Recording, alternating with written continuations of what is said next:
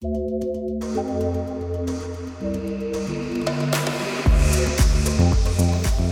to the very first episode of the Genrelist, where we take a deep dive on today's top podcast genres, one at a time. I'm Nidia Serrano, Vice President of Sales Marketing at SXM Media, here to reveal all the best industry advice for advertisers. Our first genre is the one that started it all and brought podcasts into the mainstream. You know it, you love to binge it. That's right, it's true crime.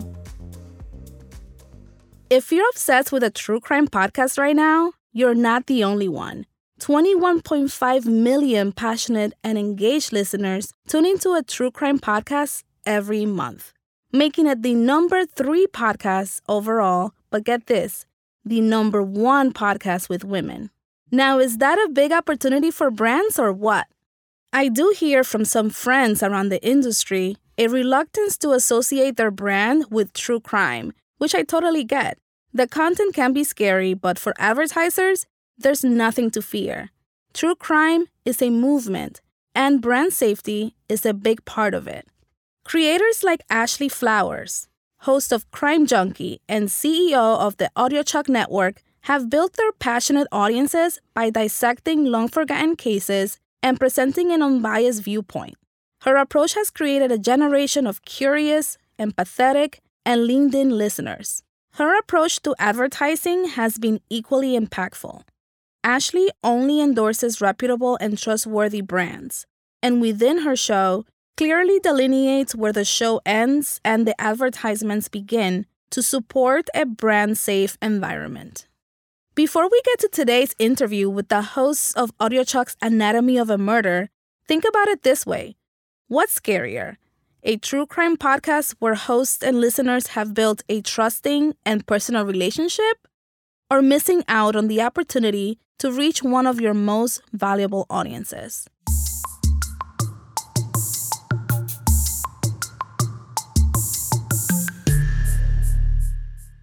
How does an investigative journalist and a former deputy sheriff link up to start one of the most popular true crime podcasts out there?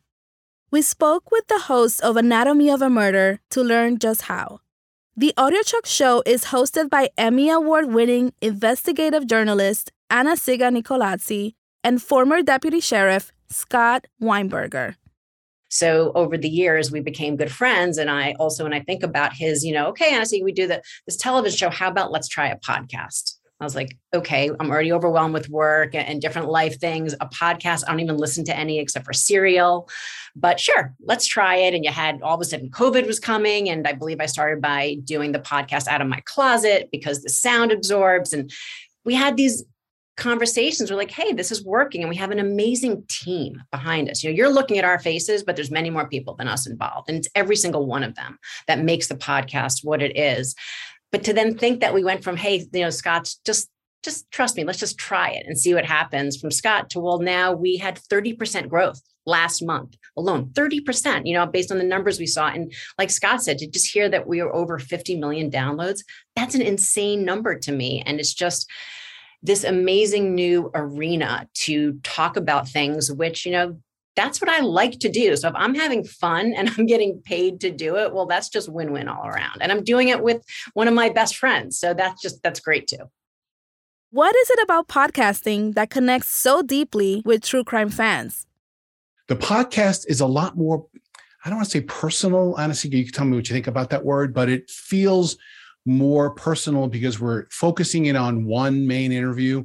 We may have one or two other people, but really one main interview and a real-time live to tape conversation that is unscripted, that is really in the moment, and you feel like you're on the inside of the process, opposed to the TV show, which sometimes doesn't really always have that feeling.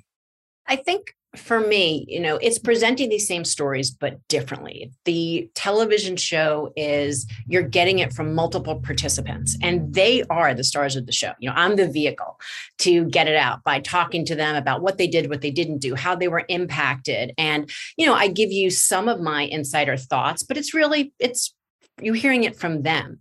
And the podcast, then we go a bit deeper from our own perspectives. You're going to hear a lot more about, as I'm hearing something, me maybe explaining something to you, or maybe if I dealt with that mishap or hopefully something good, laying that out because I get it and I've done it in court. And same thing for Scott from his own perspective. So I think there is much more coming from us as people and our experience. And just, podcasting is different. I'm sitting there, maybe in like sweatpants and my white t-shirt, while I'm doing it, or for me, probably jeans and a t-shirt. And it's just like talking on the phone. I always think that people are more comfortable when I do the interviews, and Scott, I'll see if you agree with this. Like, people are more comfortable talking on the phone, which is how we do the phone interviews, because they're not worried about the camera and how they look. And it's a little more stilted sometimes. So I think it's easier to get more from people the way we do the interviews from the podcast. And I think that comes from us similarly through the podcast. It's just a medium that gives you more ease to maybe get a bit deeper. When it comes to audience connection, that intimacy goes a long way. We're talking about murder, and we get that. But we're really funny. We're funny people. We have fun, right? But the one thing to get across is we also have incredible integrity. And we've worked very, very hard for a very long time to have that. And I think there's a value to having integrity. And I think people would want to be associated with people who have integrity, who work really hard within a very difficult space. So I'll leave you with that.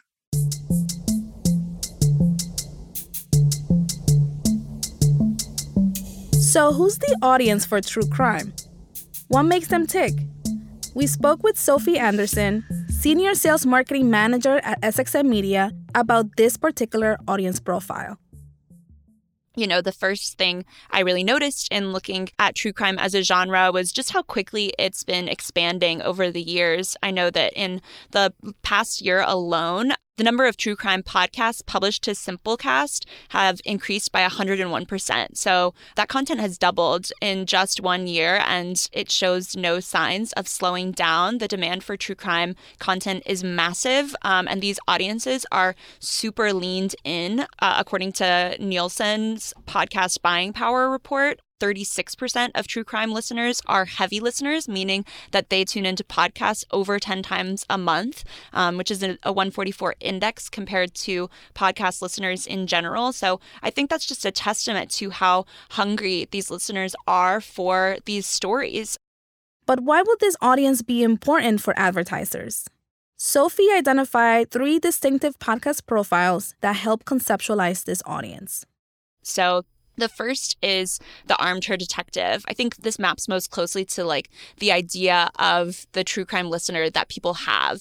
This is often a millennial woman who maybe has a few kids, slightly older kids, is well established in her career, is traveling often for work and for leisure, and is someone that I think most advertisers would want to reach. I think she likely makes most of the purchasing decisions for the household. And I think that she's really drawn to the content to try and get a grasp on true crime through the lens of finding justice. I think she wants to feel a sense of control and power through knowledge and information. The shows that I would kind of categorize as being best shows for the armchair detective listener would be like Crime Junkie, Anatomy of Murder, Park Predators. Another true crime listener profile that I mapped out is the Mindhunter. I think this is a slightly unique from the armchair detective in that these listeners seem to be drawn to true crime content that falls more within the storytelling or prioritizes storytelling a bit more.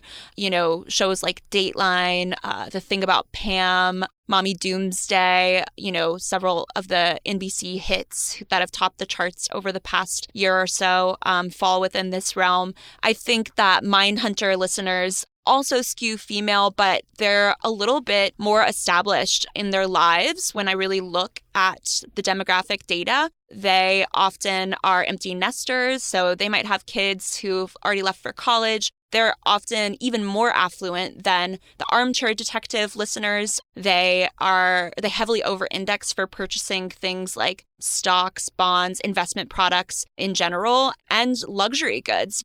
They're more likely to be in the market for a new car or purchase skincare and spa products. These are people who have a little more free time, and true crime is one of the ways that they want to utilize that free time. And I think that they are a really desirable audience for some of those brands and products that are a little bit more high profile.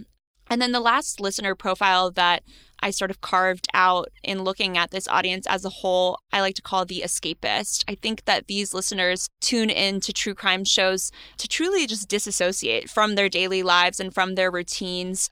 I think that they look for content that kind of marries real life horrors with imagined ones to really distance themselves from the tragedy of it all. So shows like Scam Goddess, Last Podcast on the Left, and That's Why We Drink, shows that talk about horror and tragedy and pain with a little bit more lightness and levity and a sense of humor, which I know can sound a bit twisted, but I think that it really provides this audience with something that is so removed from their reality and from their routines that it gives them peace and amusement and entertainment, and is something that just adds lightness to their day despite the dark context in which the story might be being told.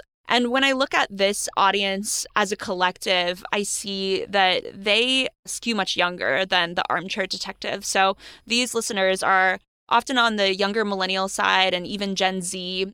They are super adventurous. They heavily over-index for purchasing tickets to live events, concerts, comedy shows, and for traveling internationally. And they're also very socially conscious. They over-index for shopping organic, for purchasing eco-friendly products, and I think that maps really clearly to the generation as a whole. Sophie makes a great point. While it's easy to put true crime listeners into one bucket, often reducing them to gender-based stereotypes, these audience profiles are nuanced and invaluable to advertisers. So my recommendation to advertisers would be to get really clear about who you want to reach and working with your salesperson to really understand which shows map to the audiences that are best suited for your product or service, and also just to really lay aside any fears you have around advertising within true crime, because I think that it's such a powerful genre with such a devoted and loyal audience that the only thing to fear is missing out on this valuable listenership. All of this is easy for us to say, right? In practice, how does this approach work? We sat down with a top brand advertiser to get an inside look at how they use podcast advertising to speak to their audience. My name's Laura Thornton. I lead the marketing team for GM's Digital Business Group. Their approach to audio is brilliant. So I'll start by mentioning that audio has been core to our strategy as an advertiser for years. OnStar is a button in a car, and when you're driving in your car, you're listening to things. So audio tends to be a strategy that works really well for us, especially in the context of a General Motors vehicle. So with that in mind, we've run kind of more traditional audio, radio advertising for years. And with the shift in consumer behavior towards streaming, 5, 6, 7 years ago, we started to make the shift towards streaming and most recently podcast advertising. What that affords us is the ability to really understand our consumer and their interests and their needs and what they're listening to. So it's not just a radio station that we're going to advertise on or a playlist genre that we're going to advertise on. Podcasting actually feels much more personal than that because it really gets into the psyche of who you are and what you want to hear and what you want to spend your time learning about or being entertained by. And for our audience, we have a name for them. We call them the cautious optimist. And our creative strategy, which is all about building the tension but skipping the tragedy, true crime, and some of these podcast genres that allow us to get into the optimism of the world really, really works well for us. And that was something that as we went into this year's media strategy and from a placement perspective, we saw a perfect fit for some of the podcasts that we're advertising on right now. If you're still thinking that true crime as a genre is too scary for your audience, Laura's got some thoughts. My recommendation is this. If you know who your customer is and the data tells you you should be somewhere, do it. Give it a shot and let the data prove to you that it works. You don't have to invest in a significant amount of dollars in order to learn what's going to work or not in this space. You'll know immediately. But when it comes to your consumer, if that's where they're at, it's okay. Mm-hmm. Don't be afraid to let them expose themselves to you in terms of their interests and show your brand off in a way that's going to be relevant. OnStar hasn't been only advertising on podcasts. They've also created their own branded podcasts, utilizing the medium to cultivate and share their own brand story. An incredible idea came from our media and creative agencies around the idea that we could tell the story of people who help people and champion that content and find really interesting opportunities to showcase when us as humans are at our best, when we're helping someone who's in need. And at the core of who we are as a brand and what OnStar does, that's what our advisors do, but they're doing it over the phone and for someone inside a GM vehicle. This content that we've created in our podcast, Tell Me What Happened, has nothing to do with OnStar advisors or OnStar helping people. It's authentically good Samaritans who help other people out in very interesting and dynamic situations. So there's a story of someone who donated their kidney to someone else, and it turned out that it was actually someone who had arrested her. There's a story of someone a couple who were caught in a mudslide, who this other random set of truck drivers just happened to look down this mountain and say, gosh, I wonder if someone got caught in this, and climbed down and found two people pinned in their car who would have normally otherwise not succeeded out of that situation. And the other one that I love is the story of this husband and wife, because it reminds me of something my husband would have me do. They went on this hike in Zion National Park, and they didn't make it past 5 hours in, and he got caught in quicksand. And she had to hike back 5 hours by herself to get help for her husband. She had no idea where they were. And it's just these stories that you're like, wow. And in every story, there's some sort of bit of humanity of, in that instance, a park ranger who hiked 5 hours in the middle of the night to get her husband out. And that's the true power of podcasts. They are so impactful that OnStar can create an entire series that not once mentions a product or service and still see a rise in results. Hear it from Laura herself. You know, you look at things like ratings and reviews and completion, and we're outperforming all benchmarks that we had initially expected, which is wonderful. On the second, in terms of outcomes, we're promoting within the podcast to the OnStar Guardian app, which allows you to take OnStar anywhere you go. So there's an applicable safety kind of tie-in there. So app downloads are important to us to look at. And then lastly, brand opinions. So in partnering with our media partners where we're actually promoting the content, they're providing brand lift studies, and we've been very, very pleased with the results. Does true crime still scare you? With our friends at Anatomy of a Murder talking about their process, SXM Media's audience profile breakdown, and real practical success shared by GM's digital business group leader, there should be no reason why it should. True crime is the #1 genre among women. 63% of this genre's entire listenership are women, and it's growing, a 66% growth in listeners in the past 2 years. And at SXM Media, we're into true crime. We have more top 50 shows than any other network, including the top true crime show Crime Junkie, as well as Dateline NBC and Last Podcast on the Left. Plus, we've got exclusive relationships with content powerhouses, NBC Universal, AudioChalk, and Last Podcast Network. So no, true crime isn't scary for marketers. What is scary is not listening to your audience, to an entire consumer base with massive purchasing power. Puts chills down my spine. I'm Nidia Serrano, and this has been the True Crime episode of the Genrelist. Stay tuned for our next one, where we dive deep into another top podcast genre and share how advertisers can maximize their presence in these spaces and leave their mark. Thanks for listening.